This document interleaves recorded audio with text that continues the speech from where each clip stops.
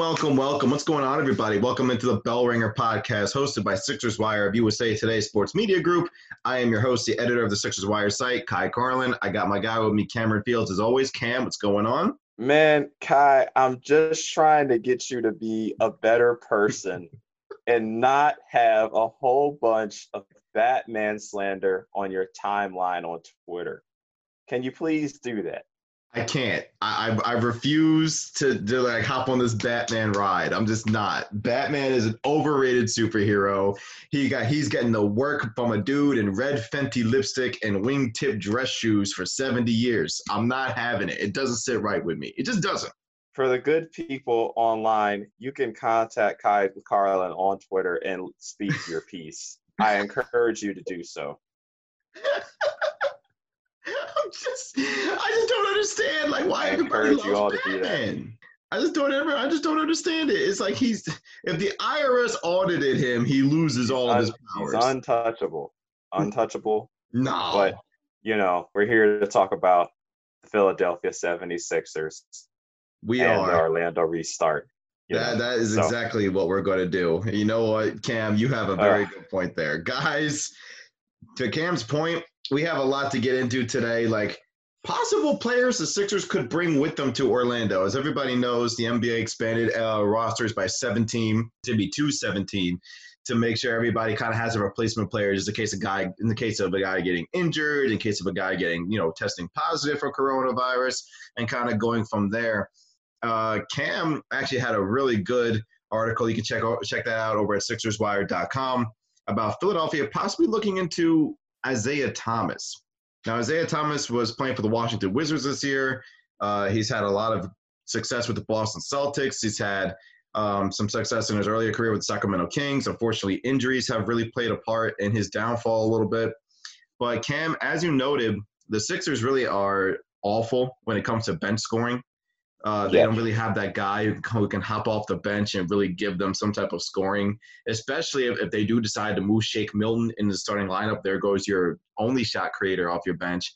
I mean, there's Alec Burks too, but like you don't really know what Alec Burks is going to. Meanwhile, Isaiah Thomas didn't get a good chance to be able to before because he was at the traded at the deadline. That too, you don't really know how he's going to fit in with this team the way that Coach Brett Brown is trying to really look forward to, really trying to envision how Alec Burks is going to fit in there. So why not try to go after a guy like Isaiah Thomas? They've had issues at backup point guard all season. Trey Burke and Raul Neto just really did not work out. And you can bring in a guy like Isaiah Thomas and really throw him in there and not only have him score, but also run the pick and roll as well. Right. I mean, just going off what you've talked about too, with Al Horford, needing to go to the bench. I think that bringing in Isaiah Thomas, putting him, with Al Horford to lead that second unit would do wonders for Philly. You have, obviously, Isaiah Thomas has some limits, a lot of limits defensively. But if you put him with, people like Al Horford, Matisse Thybulle, whether he's if he's not starting, you put him with Matisse Thybulle, Al Horford, people with some size, Mike Scott, then you could potentially hide him and have him in situations where he doesn't have to, be that, defensive, even like serviceable on defense. So you bring in Isaiah Thomas because it's like, hey, we need some scoring. We're in the bottom half of the league for bench scoring, and we need to be able to produce at a better level off the bench, especially from our point guard position. Especially due to the point that I was trying to make earlier, like Al Horford going to the bench, then that kind of begs the question, who starts in his place?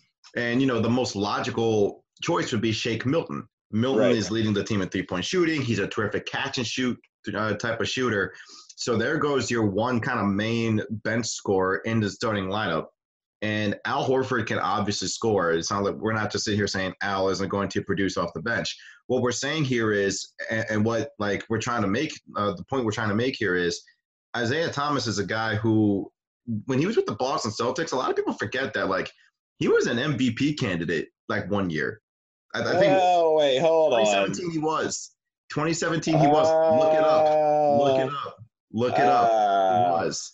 Look it up. He was. He's got to be 6. He was actually, I think he finished 5th, if I'm not mistaken. Or around there. I think he finished 5th, if we're gonna be honest. You got Point the is, Joakim Noah treatment. the Joakim Noah treatment. Is that what we're going to call it? You know, when Joakim Noah had his really good year. Oh, yeah, and then he won Defensive Player of the Year. Like, I remember that. But Isaiah Thomas, so, like, looking at his 2017 stats when he was with Boston, and I mean, like, unfortunately, that hip injury, like, pretty much killed anything that, like, he really could even do. But he averaged 29 points a game, 6 assists, and he was shooting 38% from deep. And, I mean, like, I think he was, like, leading the league in fourth quarter scoring, too, or, again, at least close to it. Like, his numbers were just insane. Unfortunately, the dude suffered a hip injury in the Eastern Conference Finals that year against Cleveland, and that did hamper him. It did. Yeah, especially for a guy who's 5'9". So that's really unfortunate, though. And then another bench option, though, like if we're gonna be honest, and I get it, Sixers fans, you're not on this whole Jamal Crawford train. I see you guys on Twitter, throwing Jamal Crawford in the trash, and I get it. The dude's, I think he's, how old is he, Cam, do you think? Like 38, maybe he's 40? I believe he's 38. Yeah, I believe he is 38. So I get it. He's up there in age. But Jamal Crawford is a guy who can put the ball in the basket. Like exactly. that's something a lot of people. He's 40. Okay, so I get it. Yeah, 40 years old. But we're not asking Jamal Crawford to come in here to Philly and play like 30 minutes a game. Like, if the Sixers could bring in a guy like Crawford and have him play, I don't know, Cam, what do you think, like 13 minutes, 15 minutes a night? And in those 13 to 15 minutes, he could definitely give the team like a spark of offense, like every time he comes in there. Like, Jamal Crawford can still play the game. I mean, yeah, when he was with the Suns, dude put in a 50 ball. So, I mean, you got to think this is one of the best six-man of all time, along with Lou Williams. You could justifiably name the six-man award after Jamal Crawford or after Lou Williams, once their careers are over, just because of how much of a bucket they are off the bench. I mean, Jamal Crawford, he hasn't played in a while. Throwing them into the fire in this kind of environment in Orlando where it's going to be really competitive, only 8 regular season games, and then the playoffs start if there's no play-in. And then the Sixers, they wouldn't, they're not going to be privy to, they're not going to plan a play-in because they're not in that, space. They're not going to be at that 8 seed or anything like that. So, I mean, I could see them, wanting to have Jamal Crawford possibly, but the defense too, that's an issue. And it's like Alec Burks brings you the same sort of thing. What do you do with Alec Burks at that point? And I don't know. I just don't. I mean, Alec Burks is a similar sort of dude to the Jamal Crawford. It offers, the same sort of thing. And he's having a career year. He's having the best year of his career, with the Golden State Warriors. And he would just need to get, more chemistry with Philly. But I think that you kind of put your eggs in the basket of Alec Burks for the wing. And then I think the bigger need is getting that backup point guard with Isaiah Thomas. Backup point guard is definitely their biggest need. So I'm not even going to argue that because, I mean, like, seriously, the Trey Burke and the Trey Burke thing obviously didn't work. Speaking of Trey Burke, he just signed with the Dallas Mavericks. Sixers released him at the trade deadline in order to bring in Burks and Glenn Robinson III. And the backup point guard position is still an issue because they're trying to basically make Burks the backup point guard. They're trying to make. That's not going to work. Right. He's not a point guard. Right.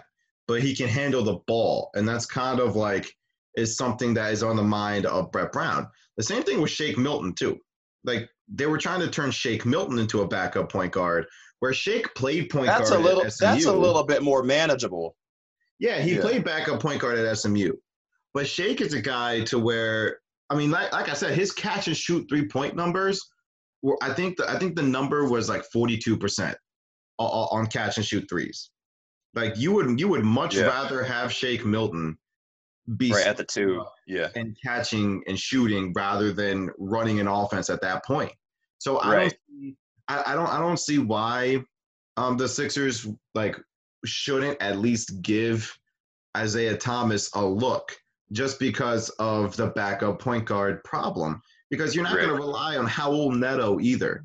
Like, Yeah. no. No. Like, you're not going to rely on Raul Neto to like come in during playoff He's time. not gonna be like the backup point guard is one of the most important positions in the whole league, especially come playoff time.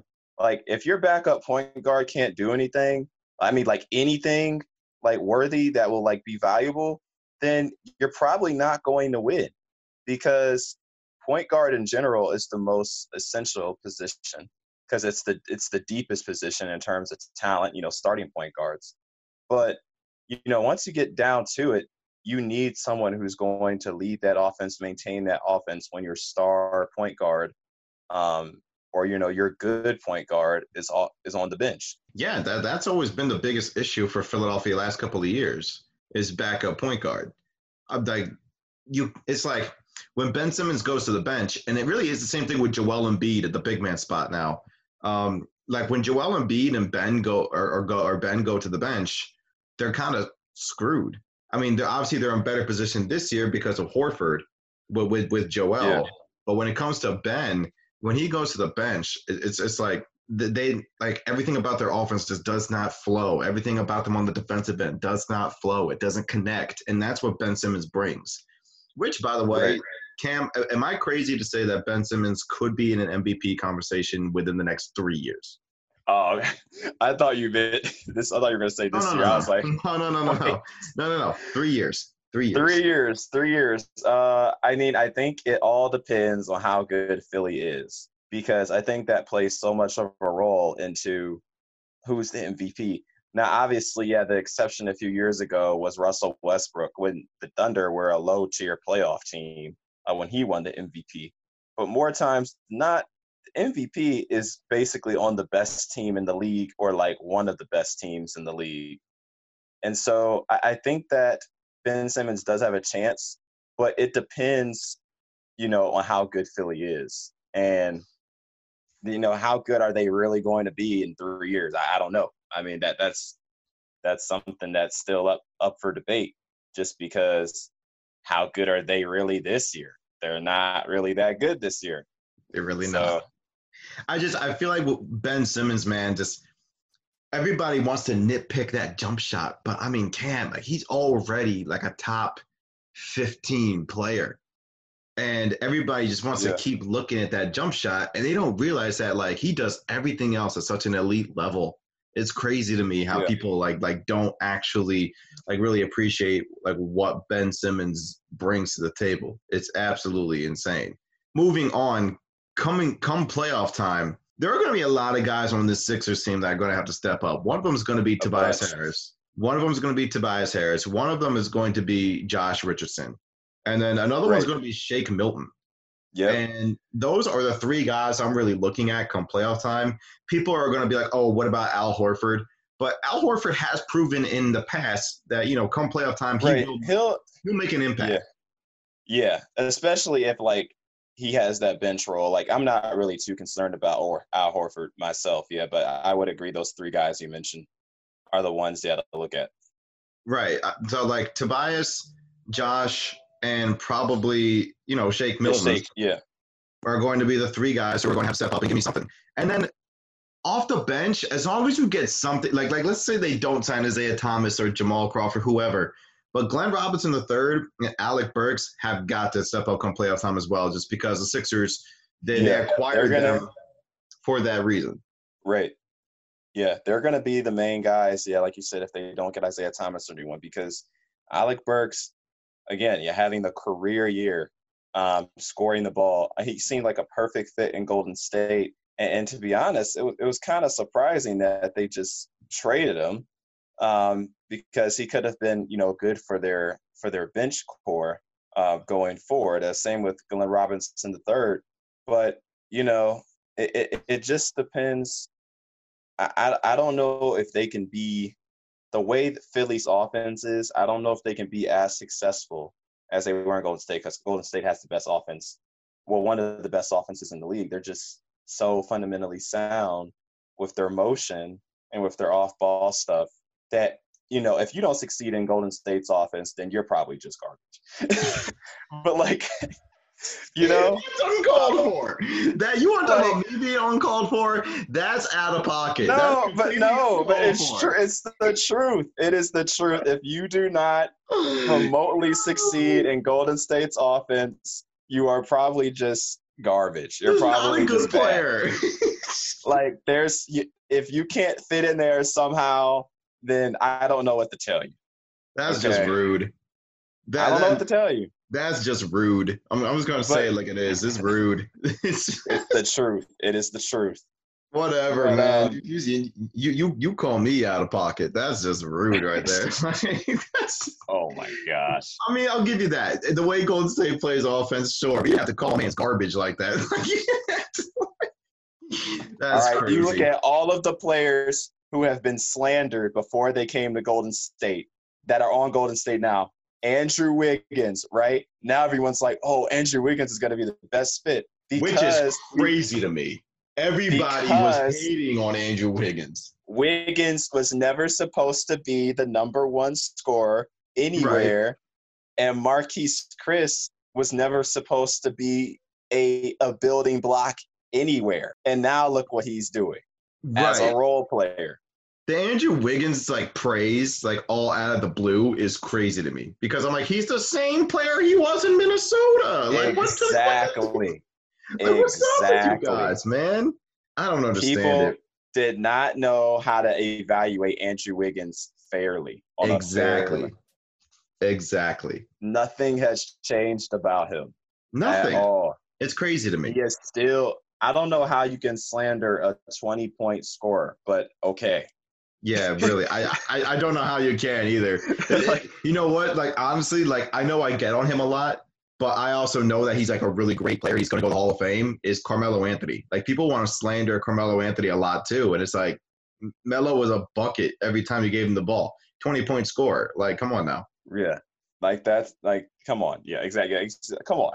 But going back to the original subject, Tobias Harris, as I wrote earlier this week, is really going to have to step up because on the subject of scoring, that is what he is in Philly to do. That is his most valuable skill, is to be an efficient scorer. And in the playoffs last season, he was not an efficient scorer, particularly in the Toronto series. He was shooting below 40% from the field in the Toronto series. Yeah. Same with Joel Embiid. So Tobias Harris has to be better, has to be more consistent. Because as I said in the article, if he's not scoring, then, he basically doesn't need to be on the floor because there's not really much else that he brings other than the scoring. That if he is scoring, then he elevates himself and then he makes the Sixers better as well. Yeah, Tobias this year is averaging 19 points and 7 rebounds. And I think you had a stat when I was going through your article. Okay, so when Tobias scores 25 or more points, Philadelphia is 12-3. And again, Tobias Harris, he's not supposed to be. But also, for context, most of those wins are against middling teams. But 3 of them were against the Lakers, the Jazz, Toronto. So, just for context there. Yeah, at home. At home. Not on the road. For some reason, they have this roadblock. They can't do it on the road because all of those wins you're mentioning at home, it's crazy. I don't understand it. Anyway, the point is Tobias is definitely going to have to at least shoot 43% from the field. You're going to have to do it in an efficient way, especially for this team that relies so much on Harris and probably Shake Milton too, to really spread the floor for Ben and Joe to operate. Because God forbid those two aren't making their threes. I'm going to throw Josh Richardson in there too, Cam. If those 3 guys are not out making their 3-pointers, Philadelphia's offense is going to not even just making threes, just making shots in general. Just making just producing in general because they already have one of the least productive offenses in the whole league. Their offense just is not good like that. I mean, it starts with Joel Embiid. If he's not going, then it doesn't matter anyway, regardless, because if he's not going, they don't have a chance, period. But no, they don't. you They know, don't. but The if way he's going, they need those other guys to go too. the way I see it, though, Josh Richardson is a career 36.2% three-point shooter. Not great, but that's, average. That's about league average. Yeah. Yeah, average. This year with Philadelphia, though, he's shooting 32.7% from three. I mean, his attempts have gone down from 6.3 in Miami his last year with them to 4.5 this year in Philadelphia. He's only making 1.5 threes this year compared to 2.2 last year in Miami. I don't know really what to make or how to like really make Richardson more successful in this Sixers offense. I have a theory in my head, like maybe the defense is so focused on like Richardson and like not being able to spread the floor for Ben and Joe that like maybe he has to be able to get off a lot of clean looks. Like that's something that like has kind of crossed my mind lately. That's something I might dive into at some point.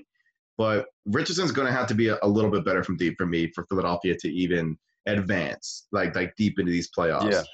Yeah. And again, it kind of goes back to Tobias and Shake too. Like those three to me are going to be the engine. They're going to be, yeah, I agree. Yeah, they're going to be like the X factors, if you will, because I mean, you'll have, if you have Ben doing like Ben, I don't think Ben Simmons ever needs to be like this 20-point scorer, but I do think I do think he should shoot for what he's been averaging currently, like 16 to 18 around that range.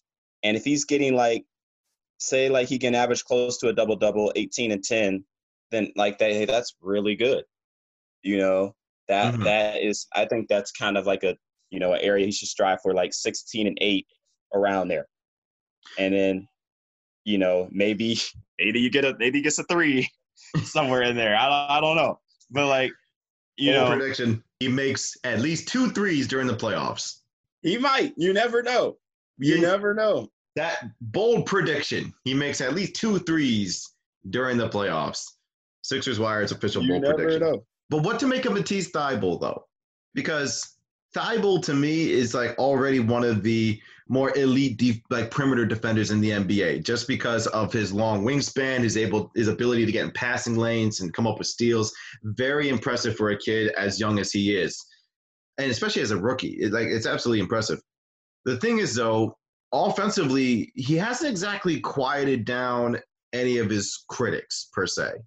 Now, he's shooting 35% from three this year, Cam, but from I think over his last I want to say 27 games or so, he was shooting like 26% from three. Oh, so I mean, that's like, that might be like a rookie wall kind of thing. And I'll liken it to this. I'll make a little comparison here. Okay. Matisse Thybulle, right? He's not close to being number 1, number 2, number 3, number 4, or even number 5 option. He's just a role player, right? Right. Okay, so you got to compare it to when I run like Warzone with my friends who are like really they're like really, really good. And I'm like, just okay, I play my role, but when I'm by myself or something like that, I do better because there's more to go around. There are more kills to go around on Call of Duty Warzone when I'm not with my friends, So listen, fair enough.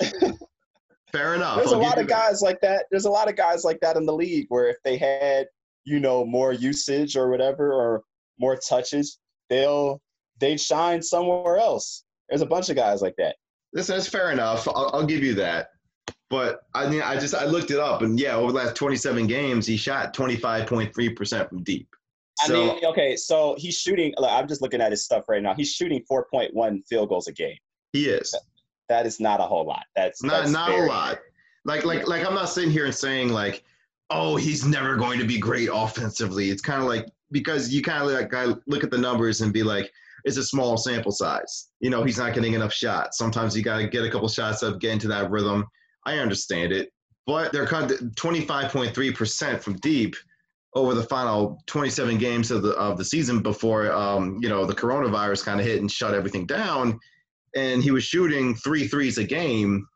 Like, that's got to be in the back of Coach Brett Brown's mind and be like, can I leave Matisse out there for as long as I want to, or do I have to kind of sub in Shake or whoever? And that's why like everybody kind of debates who should the Sixers start in place of Al. Should it be Shake? Should it be Matisse?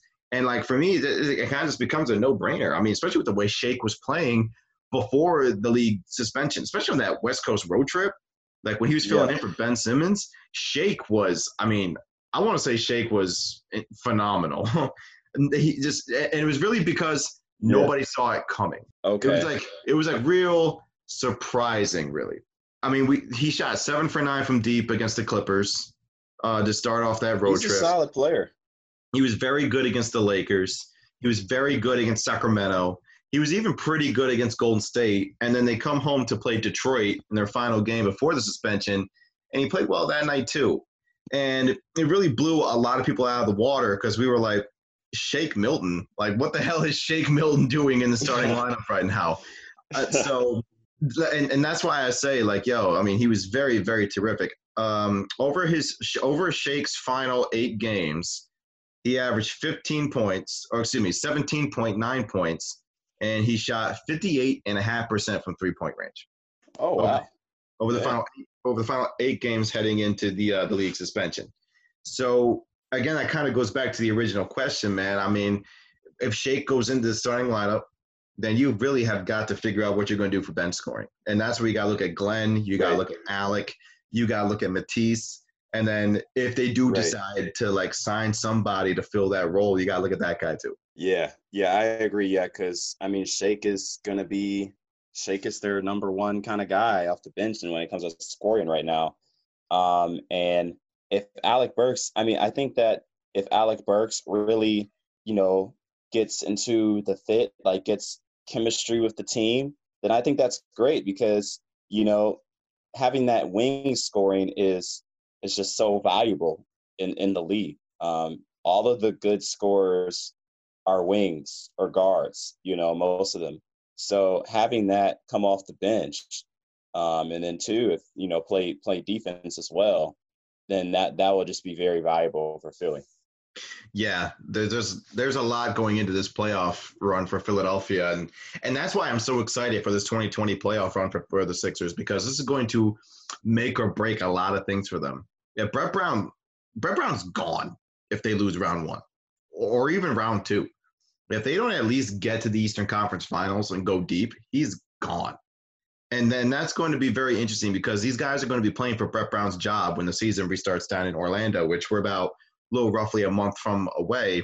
Preseason games, and I put that in quotation, preseason games are going to start July 22nd through the 29th before the season gets underway again. And I think that's going to be very interesting to see how they really perform this year, Cam, because Brett Brown's on that chopping block, man. And if they don't go deep into the playoffs, and this is going to be a great sign for Sixers fans who have been calling for Brett Brown to be fired for a minute, they're going to be excited to see that. But Brett Brown's going to be gone if they don't go deep into the playoffs. Yeah, I mean, it's tough to hear about all that just because, Brett Brown, he's a solid coach. He's gotten them this far. He's been a very patient guy throughout the whole process because he was with them, when they were really bad. Right. So he's been there throughout the whole thing. I think that, the Sixers are going to be – it's going to be a lot of – just like the playoffs always are, it's going to be a lot of matchup-based kind of stuff. Like, it's going to depend on who they're playing. So if they're playing the Celtics, I mean, yeah, they can match up with anyone pretty much defensively, but are they going to be able to contend with the offensive firepower that the Celtics have on the wing? And I just don't think they're going to be able to do that at this current moment. I mean, maybe they just summon some sort of thing within them. I don't know, but it's until they just bring it out, be like, oh, we're just balling out now. I mean, just shock everybody. But Tobias, like I said, Tobias is going to really have to just ball, man, because he's always been to me a fringe all-star. And when you're in the playoffs, you cannot be like this fringe all-star. Either you got to really show your stuff in the playoffs. You can't just kind of be tiptoeing around or anything like that.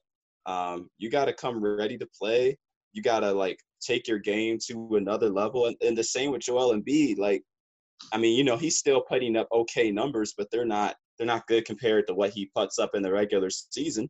Right. I feel like Joel and Ben Joel and Ben like need a deep playoff run. They kind of get the critics off their back a little bit. They need a deep playoff run and try to gain some really some confidence, not only within the fan base, but from the front office as well, to like maybe really consider that like, hey, maybe we can build around Ben and Joe, and maybe we can keep this thing moving forward.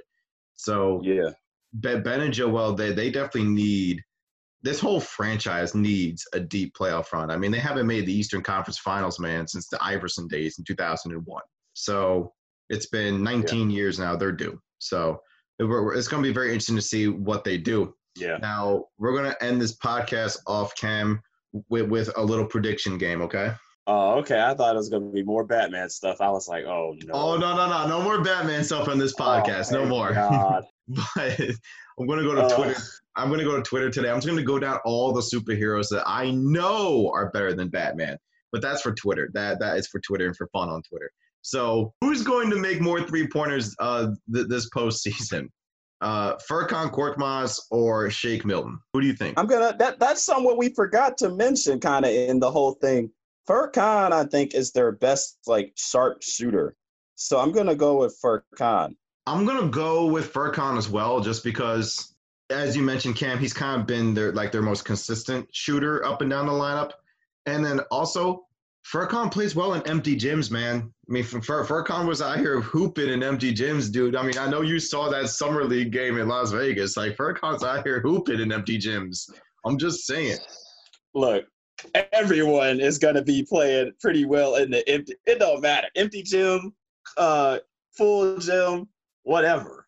Nah, Cam, we're getting something different here. Empty gym Furkan. I'm just saying. There's home game Furkan, and then there's empty gym Furkan. Just saying. If Furkan's he's probably gonna ball out this come playoff time. And then who's gonna get more triple doubles in this playoff run? Ben Simmons or Russell Westbrook? That's an interesting question. Now, see, if Russell Westbrook was still on the Thunder and leading the show, I would say him. Mm-hmm. But he's with James now, and he doesn't get the ball as much as he used to. So I'm gonna have to go with Ben Simmons. That's fair. I'm also going to go with Simmons as well, just because of the same point that you just brought up. And then finally, who would you rather build your franchise around? Real quick before we end this off, Paul Pierce or Vince Carter, who just retired today? Insanity. Let's see. See, Pierce to me gets like so gassed up, it's ridiculous. And I'm just like, can we just like as a society, can we just not, overrate Pierce for what he was? Because look, Pierce was great. Pierce is a Hall of Famer. I'm not trying to discredit Pierce. Yeah. Pierce. He's a Hall of Famer. He's a champion. He's one of the best scorers of his era.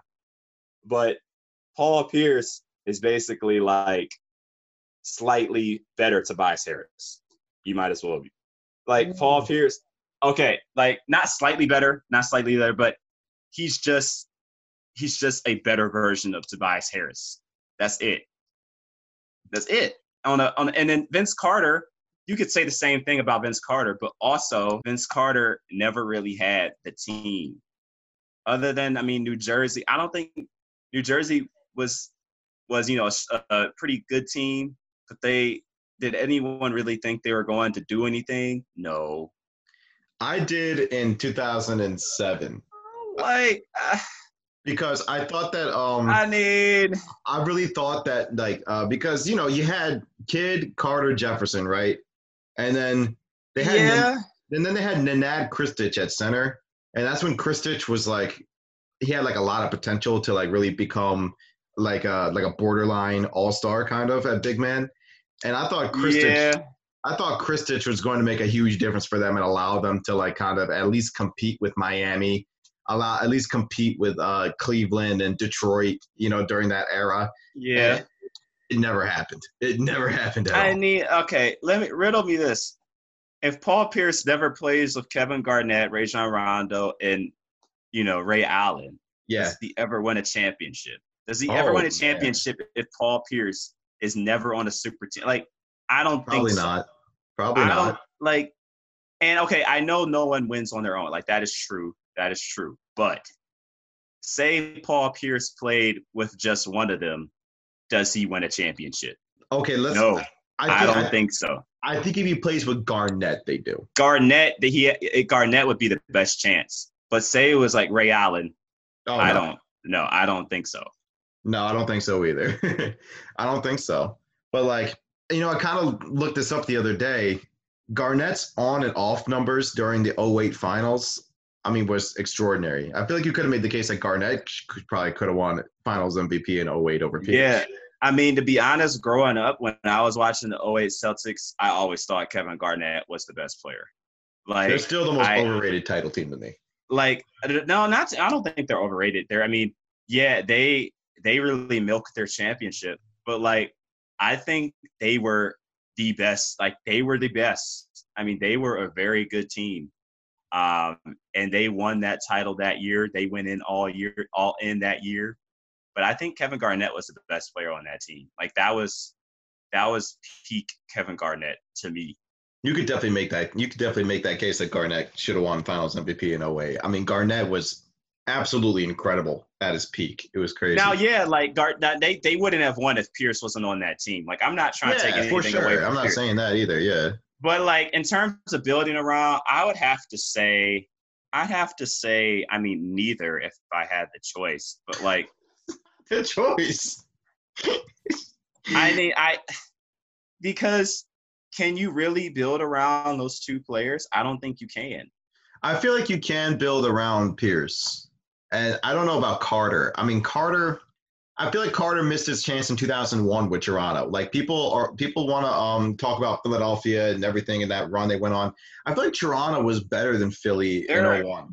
But like, Philly, Allen Iverson. They're number two options. They're not number two, but they're like Kyrie. They're like Kyrie 1A type options. Okay, I'll agree with that. Especially with Pierce. Like I feel like, yeah, Pierce could be like a Kyrie of his era. Yeah, I'll give you like that. they're 1A kind of guys to me. Yeah, because Pierce to me though was like whenever you needed that clutch bucket, see, just like Kyrie. Just like Kyrie. No, like Pierce, Pierce could hoop. Like, yeah, Pierce he could ball. But again, let's not try and act like this dude, was a elite number one option. Yeah, he was on some bad teams for most of his career, so he had to get buckets. Like, somebody's got to put the ball in the hoop. So yeah. What about the early 2000 Celtics though? When him and Antoine Walker helped Boston get to I think it was the conference finals before they lost to New Jersey. Yeah. Pierce was the number one guy on that team. Again, yeah, I don't think that he would have won as the top guy on the team. I just don't see it. If I had a choice, man, I'm taking Pierce over Carter. I feel like I'd have to give the slight edge to Pierce too, because I feel like he'd be easier to be like, okay, we're going to give you this guy and you'll be okay. Like, and you saw that with the championship. Exactly. We can rock with that. We can agree with that. All right. On that note, guys, we're going to end it off right there. Don't ever forget that Batman is overrated and a terrible superhero. And we're going to end it with that. So for Cameron Fields, I'm Kai Carlin. We're out. We'll see you guys next time on the Bell Ringer.